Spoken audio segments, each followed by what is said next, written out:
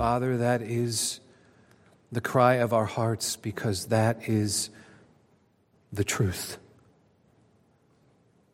Apart from you, we can do nothing. So show us that truth afresh this morning. Give us eyes to see Jesus, ears to hear Jesus, hearts to love Jesus, knees to bow before Jesus, and hands and feet to serve Jesus. And help me this morning to love your people well by speaking the truth of your word to them as I speak it to myself. We need you. In Jesus' name, amen. Thank you. You may be seated. Thank you, team, for leading us this morning. I invite you to find a Bible. If you don't have a Bible with you, we have a Bible for you in the hymnal rack of the pew in front of you. Or if you're sitting in the front row of a section, you'll find that Bible located in the hymnal rack beneath you. It's page 1011 and 1012 in the copy of the church Bibles this morning. And as you're finding your place there in Mark chapter 14, let me just say, as we come to this text, you can almost see or hear Mark pumping the brakes. Now, I know that is a term way back from the 70s, when you used to have to pump the brakes. Today, you don't have to pump the brakes because they're all electronic. But in my day, growing up, you had to pump the brakes. And Mark is slowing us down intentionally as we come closer to the cross of Jesus. It is the culmination and the climax, the entire purpose of Jesus coming to earth. He comes on purpose for this purpose, to lay down his life for sinners and to give his life as a ransom for many. And that is what we begin seeing played out in Mark chapter 14. And Mark's saying, just slow down. I don't want you to miss any of this. It is so vital, so significant for all of us. Because in this text this morning, we are going to see how deeply we need Jesus. So let's pick up the text. I'm going to begin reading in Mark chapter 14 and verse 22, although I'll be preaching this morning only on verses 26 through 31. This is Jesus in the upper room with his disciples, eating Passover, and as they were eating, he took bread, and after blessing it, he broke it, and he gave it to them and said, "Take, this is my body." And he took a cup, and when he had given thanks, he gave it to them, and they all drank of it. And he said to them, "This is my blood of the covenant, which is poured out for many. Truly I say to you, I will not drink again of the fruit of the vine until that day when I drink it new in the kingdom of God." And when they had sung a hymn, they went out to the Mount of Olives, and Jesus said to them, "You will all fall away. For it is written, I will strike the shepherd, and the sheep will be scattered. But after I am raised up, I will go before you to Galilee." And Peter said to Jesus, "Even though they all fall away, I will not." And Jesus said to him, "Truly, I tell you, this very night, before the rooster crows twice, you will deny me 3 times. But Peter said emphatically, "If I must die with you, I will not deny you." And they all said the same. This is the word of our God. And this is the danger of self-reliance and self-confidence playing out before our eyes.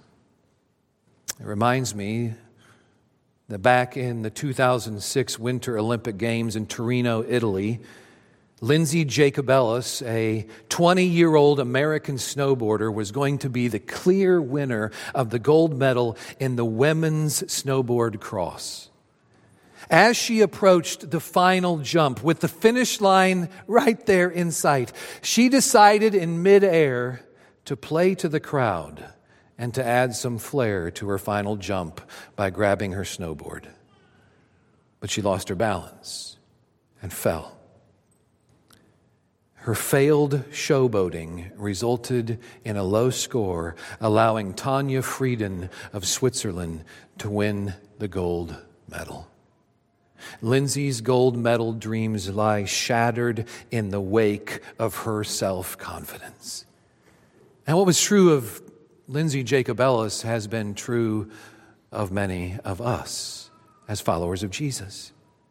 You see, the problem is that we can easily overestimate our inherent ability to stand strong in the face of temptation, and we end up falling prey to sexual sin once again.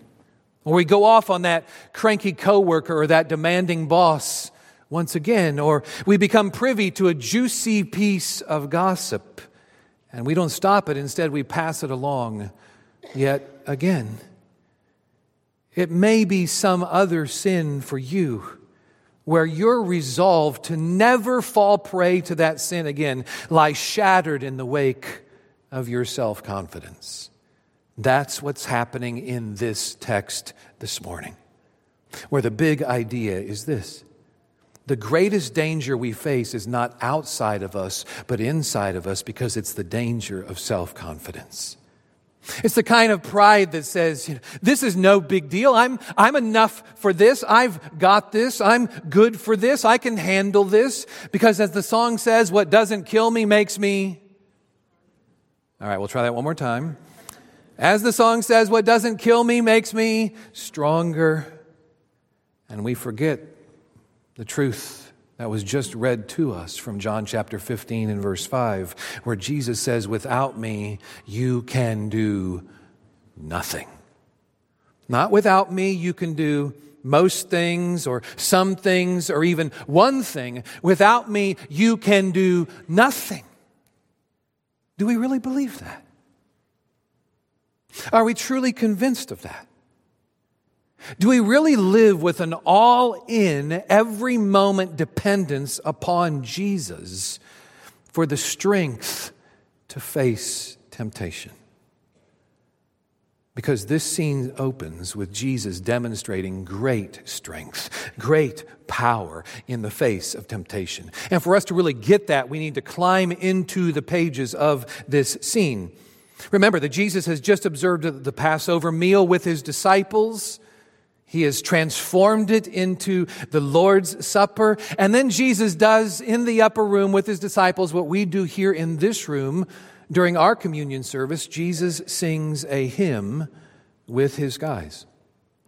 Now that may seem to be at first just an insignificant detail, but it isn't, because it shows us where Jesus finds strength in the face of temptation. Because if you'll remember, Jesus has faced constant, perpetual temptation his entire earthly ministry. He's been tempted with alternatives to dying on the cross. You remember all the way back at the outset of his ministry that Satan takes Jesus up on a high mountain where Jesus can see all the kingdoms of the world. And there Satan says to Jesus, if you'll just for a moment bow down to me, I will give you everything your father promised you, everything you deserved, and you'll get it without the suffering of the cross. Of course, Jesus says no, because the kingdoms of the world are not Satan's to give. But the temptation to forego the suffering of the cross does not end there on that mountain with Jesus. It's a constant, every moment of every day.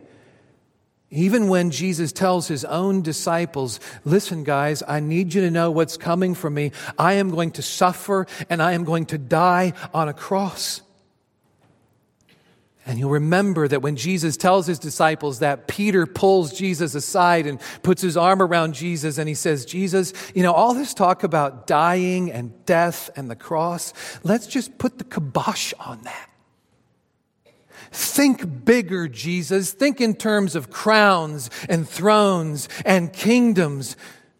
So Jesus, we cannot forget that Jesus is facing constant temptation to forego the suffering of the cross. And that's got to be especially true on this night where Jesus is betrayed and arrested. And all the way along, Jesus has known what is coming for him. Even on this night, he knows. He knows that in just a few hours now, he will be mocked and taunted and beaten nearly beyond human recognition. He knows that in just a few hours, they will pluck out his beard and spit in his face and nail his hands and feet to a cross. Jesus knows. And you don't think it was a temptation for him to forego that suffering? I don't know if you've ever considered how hard it would be for Jesus to know all of this in advance. If we knew everything that would happen to us in the future, we would not just be traumatized, we'd be paralyzed. That was my response when I was told that my high school classmates had been messing around with a Ouija board. By the way, young people, let me just say this to you. Never mess around with that stuff. Never play around with that stuff. It's not a game. It's a weapon in Satan's arsenal, and you never want to open yourself up to his influence. I wasn't there that night. My classmates were messing around with that Ouija board. That night when the Ouija board supposedly informed my classmates that I would be the first in my class to die. On January 18th of my senior year of high school. Obviously, I'm standing before you this morning, so that did not happen. But the day my classmates shared that with me, I still remember the feeling of fear washing over me until I remembered that Satan is not in control of my life or death. God is. And that's why we do not see a fearing Jesus here. We see a singing Jesus here. He's not cowering, he's courageous. He's not staggering, he's strong. And so we need to ask, how can Jesus be so strong in the face of such massive temptation and the suffering that's coming for him on the cross? And the answer is found not just in the fact that Jesus is singing, but in what Jesus is singing. Now, I know that Mark doesn't tell us what Jesus is singing here, but he's singing the Word of God. He's singing a hymn. And we have to remember that for the Jews during Jesus' day, the hymn book that they would have used would have been the book of Psalms. And it was customary at the conclusion of the Passover meal for the Jews to sing specifically one of the Hallel Psalms. Those are the Psalms we find, Psalm 113 through Psalm 118. They're praise songs. Like Psalm 116 verse 8. For you have delivered my soul from death. And Psalm 118 verse 1. Oh, give thanks to the Lord, for he is good, for his steadfast love endures forever. And Psalm 118 verse 6, the Lord is on my side. I will not fear. What can man do to me? These aren't just casual psalms for Jesus. These are psalms that will be deeply meaningful for Jesus because they are about to become intensely personal for Jesus when he suffers and when he dies. These are songs about the Father's love. These are songs about the Father's deliverance. These are songs about not fearing what man can do to him because God is for him. Jesus finds strength in singing God's word. And what's true for Jesus is true for us as the followers of Jesus. And so as followers of Jesus, we have reason to sing. We always have a reason to sing like Jesus. Because we, like Jesus, will never face temptation without our Father's love or without our Father being on our side. And if he is for us, who can be against us? That is why Jesus can march toward the cross. That's why Jesus can leave the upper room of his own accord and take his disciples outside the city gates of Jerusalem, down into the Kidron Valley, and then up onto the Mount of Olives. Notice, Jesus is leading his guys here, knowing that this is where he will be betrayed and arrested. Jesus knows it. And so he says to his guys, I want you all to know not just what's going to happen to me, but what's going to happen with you. You will all fall away. You will all abandon and desert me because you cannot and will not go where I am going. I must go to the cross alone because I'm the only one who can bear the sins of the world. Guys, you'll remember that this is what was prophesied back in Zechariah 13, verse 7 in the Old Testament, where we read, I will strike the shepherd, and the sheep will be scattered. So Jesus finds strength in remembering what God had said in the Old Testament and then speaking it to his disciples. And that's significant, especially when you understand that in Zechariah 13, verse 7, it is God the Father speaking of what he will do to the Son. I will strike the shepherd. I will strike my very own Son, whom I love. And this is what we refer to as the doctrine of penal substitution. It's the Father laying on the Son the penalty and the punishment for our sins. So Jesus, the perfect, holy, sinless Son of God, is struck down by the Father in the place of unholy, unrighteous, undeserving sinners. It's what we read in Isaiah 53, verses 4 and 6. Surely he, Jesus, has borne our sorrows, borne our griefs, and carried our sorrows. Yet we esteemed him stricken, smitten by God, and afflicted. Why would God do that? With his one and only Son, whom he loves deeply. Why would God strike down his Son? It's because of what we read in Isaiah 53, verse 6. All we, like sheep, we have gone astray. We have turned every one of us to his own way. And the Lord then, out of love for the Son and love for us, lays on him the iniquity of us all. What did that look like? What did that feel like? What did that sound like? Isaiah 53, verse 10 answers that. It was the will of the Lord to crush him. The Father strikes the Son, crushes the Son, smites the Son, because the Father is laying our iniquities on his Son. The Bible clearly says that. But there are so many today who have a problem with that. They refer to the doctrine of penal substitution as cosmic child abuse. But that cannot be true. This is not a case of child abuse. Jesus dying on the cross. It is not for two reasons. Let me give them to you. One, on the cross, the Father is not hating the Son. He is loving the Son. And he's loving us through the Son.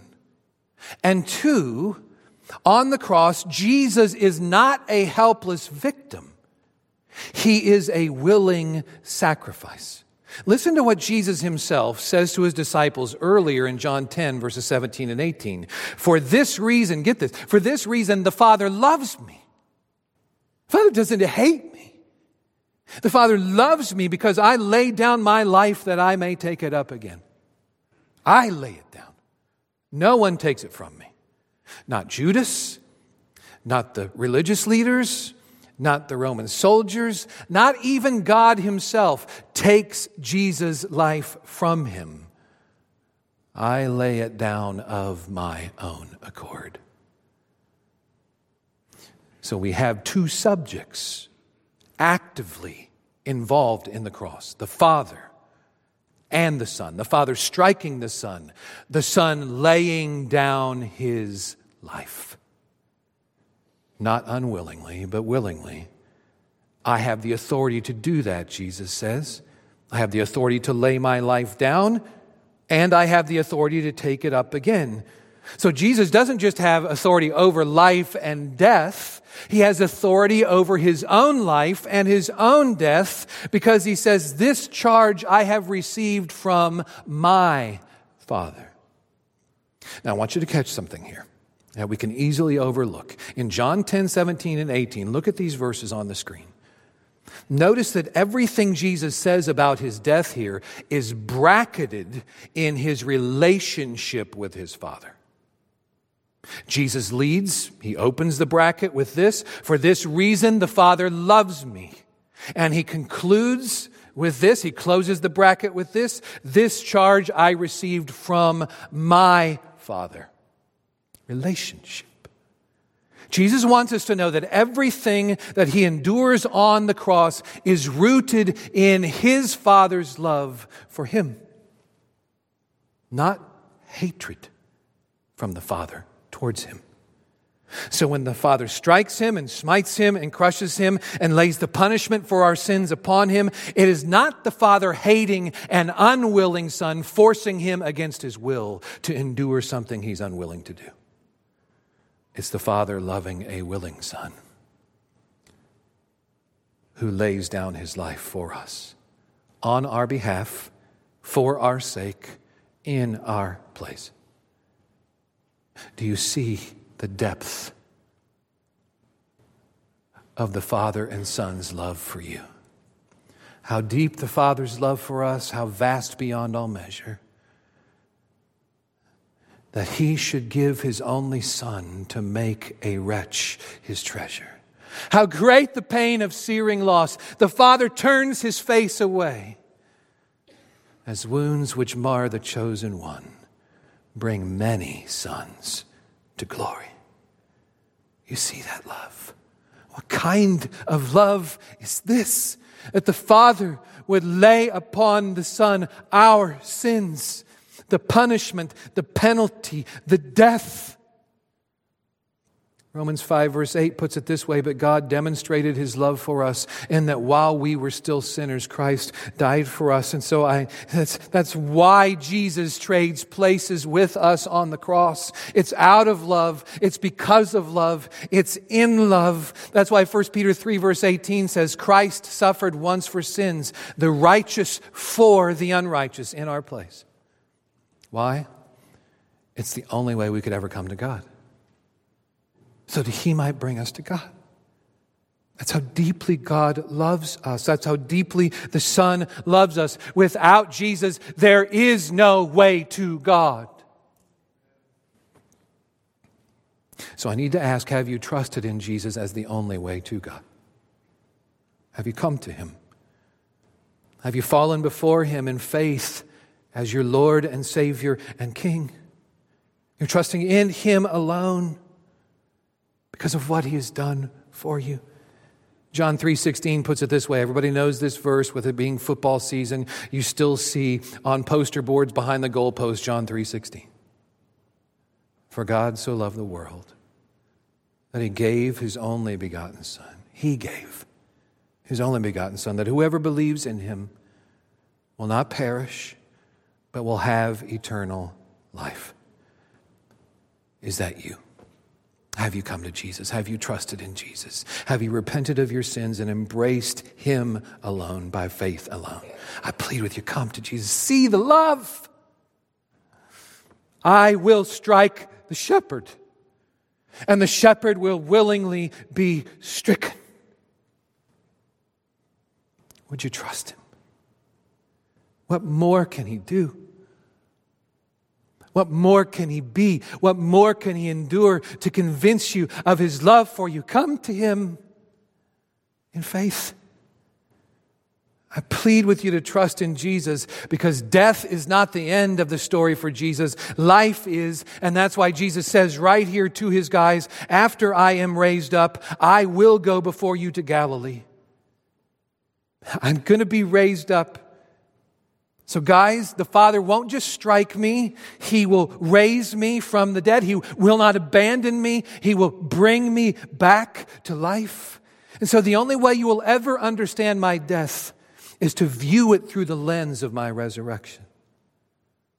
So when Jesus is nailed to the cross, you know what that means? It means that God is not improvising. God is not trying to make the best of a situation gone terribly bad. It's God's good and loving plan from eternity past that culminates not just in a cross, but in an empty tomb. Which means there is divine intentionality and purpose to all of it. And that's why when we face temptation, our confidence is not in ourselves. It is in God who pulled off the death and resurrection of Jesus so perfectly that we can echo the words of the Apostle Paul in Philippians 1 verse 6, and we can say this, I am sure of this. The cross and the empty tomb take away any and all doubt of this. I am sure of this, that He who began a good work in us will bring it to completion at the day of Jesus. He will not abandon us. He will not forsake us. He will always be with us and for us. I am sure of this. When you face temptation, you know that? Are you sure of that? You think of that? You have this kind of confidence, not in you, but in Him. It's the same kind of confidence we see from Jesus on this night. It's a confidence that is anchored in God's Word, what God has said, what God has promised way back in the Old Testament. Listen, that is where our strength is found, in the Word. Because we are inherently weak in the face of temptation. Jesus is strong. We are weak. And that's why on this very night, when the pressure ramps up on these disciples, they will abandon Jesus, they will desert Jesus, and they will hightail it away from Jesus. And when on the Mount of Olives, Jesus tells them what's going to happen with them, that they are going to forsake Him, it's like they don't even hear what He has said about His resurrection. You notice that? It's like the death and resurrection of Jesus just flies right by them, because Peter pipes up and he says, Jesus, it's like, I didn't really even catch all that you said there, but when you talked about the sheep scattering and us falling away from you, that got my attention. So let me set the record straight here. Let me break it to you. I will not fall away from you. What God said back in Zechariah about the sheep scattering, that does not apply to me. Listen, one of the telltale signs that self-confidence has taken root in our hearts is when we, like Peter, begin deflecting. It's deflection. It's Peter here. Jesus, what you're saying doesn't apply to me. What God said doesn't apply to me. And when we say that, when we say that, God, what you say in your word doesn't apply to me, that is a very scary place to be. So let me ask, is that your MO? God, I know what your word says, but that just doesn't apply to me. It's just not for me. I remember a Sunday way back in the 90s. This was back in Iowa. I was standing at the back door of our church after preaching and greeting the people there. And one of our church members came up and said, Pastor Ken, thank you for preaching God's word. And by the way, when I say things like this, give illustrations like this, I'm wondering to myself, are God's people today, when they greet me at the back door, are they going to be extra careful with what they say? But that member said to me, Pastor Ken, thank you for preaching God's word, but what you said today just doesn't apply to me. But I'm sure glad that Sally was here, because it definitely applies to her. That's what was said. That's Peter here. His self-confidence shows up first in deflection. Your word doesn't apply to me. And then in comparison. It's verse 29. I mean, Peter is so full of himself. He is so sure of himself that he says, Jesus, even though these other guys are going to go AWOL on you and bail on you, I'm not like them. You can count on me. I'm all in, Jesus. Don't question it. Believe it. And when we begin thinking that we're better or stronger than our brothers and sisters in Jesus, especially when our brothers and sisters fall, And we think to ourselves, I would never do that. I would never go there. Look out. We're in danger. And we begin to think that we're better or stronger or bigger, because deflection and comparison are both rooted in presumption. Peter is shamelessly proclaiming that he's the better and stronger disciple. And Jesus says, Peter, listen, I'm not just talking to the other 10 guys here. I'm talking to you.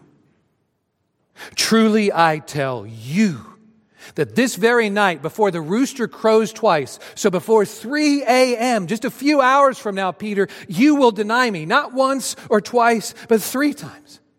And maybe Peter shakes his head and puts up a hand when he says emphatically, you are dead wrong, Jesus. I know you better than, I know me better than you know me. Even if I must die with you, I will not deny you. You get me, Jesus? Listen, please, when we presume that we're big enough and strong enough and good enough to handle temptation on our own, we're setting ourselves up for a big-time fall. That's why Proverbs 28 verse 26 says, whoever trusts in his own mind is a fool. Because as Proverbs 16 verse 18 says, pride goes before destruction and a haughty spirit before a fall. When we read this, we should be asking ourselves, how can Peter be so pompously self-confident? Well, the answer is in Luke's account, where Luke tells us about this scene, something that Mark doesn't. Because here in this scene, right at this moment, Jesus tells Peter that Satan is behind this. We may think that Satan's only tactic is convincing people that God's grace isn't enough. But I believe that Satan's go-to tactic is tempting people to believe that God's grace isn't necessary. I've got this. I'm good. I'm enough. I can do life on my own. Again, that's an eternally scary place to be. And that's why in Luke chapter 22, Jesus turns to Peter and says, Simon, Simon. It's the first time that Jesus is called Peter Simon in a long time. That's his old name. Peter, you're acting like your old self. You're living the old way. You're thinking old thoughts before you came to me. Simon, Simon, behold, Satan demanded to have you that he might sift you like wheat. But I have prayed for you that your faith may not fail. It's Jesus saying, Peter, your strength is found only in me. And when you fall, you will learn that you aren't strong enough to hold on to me, but I am strong enough to hold on to you. And that's why after you try to do it on your own and fall, I will lift you up the same way I did when you tried to walk to me on the water and fall, and you fell.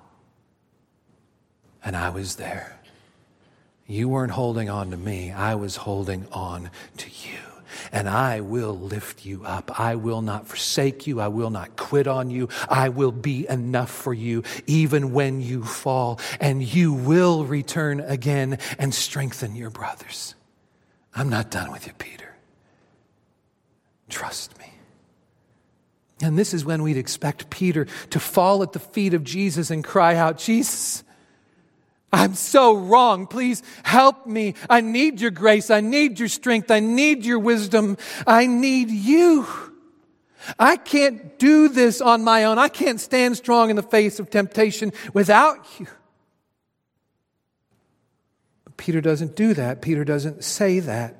Instead, Peter doubles down and digs in his heels, trusting in himself. If I must die with you, I will never deny you. Ever. Peter says it so emphatically that he not only convinces himself, he convinces the other disciples that Jesus is dead wrong about them. And so they all say to Jesus, all of us, Jesus, we're all in. We will all die with you. We will never deny you. And then, just an hour or two later, when Jesus is arrested, verse 50 happens. They all leave Jesus and flee. And then later that night, verse 72 happens. The rooster crows a second time, immediately after Peter has denied Jesus a third time. It all happens just as Jesus said, proving that we, even the best of us, even the strongest of us, is inherently weak in the face of temptation. Now, I don't know where you might be facing temptation this morning. Maybe you aren't denying Jesus with your words. Maybe it's with your actions. Maybe it's porn. Maybe it's your anger. Maybe you're giving in to fear and anxiety, trusting in what you can see and what you know, rather than trusting in who God is and what He has said and promised. Or maybe none of those describe you, but let me remind you that the seeds of every sin live within our hearts. None of us is above any sin. None of us is above any degree of any sin. And like Peter, each of us is vulnerable when we're trusting in self, when we're following our heart, when we're banking on our own willpower. But the good news is that Jesus is for us what we could never be for ourselves. Jesus is strong, infinitely strong. So I want to close this morning by giving you 3 ways that we can plug into the temptation overcoming power of Jesus. First, feed your soul on the Word of God. Read it, study it, memorize it. Be here on Sundays and Wednesdays when the Word of God is taught. You plug into the power of Jesus by feeding your soul on the Word like Jesus. It's what we learn from Him right here. He faces the cross how? By singing the Word and by speaking the Word that He remembered from the Old Testament. Why? Because temptation overcoming power is found in the Word. Psalm 119 verses 9 and 11. How can a young man keep his way pure? How can he stay free from temptation? By guarding it according to your word. I have stored up your word in my heart that I might not sin against you. Listen, the only way we will live by this book is to live in this book. So fight temptation by feeding your soul on the Word of God, and secondly, by surrounding yourself with the people of God. It's what God says at the very beginning of this book. What He says way back in Genesis, it is not good for man to be alone. Why?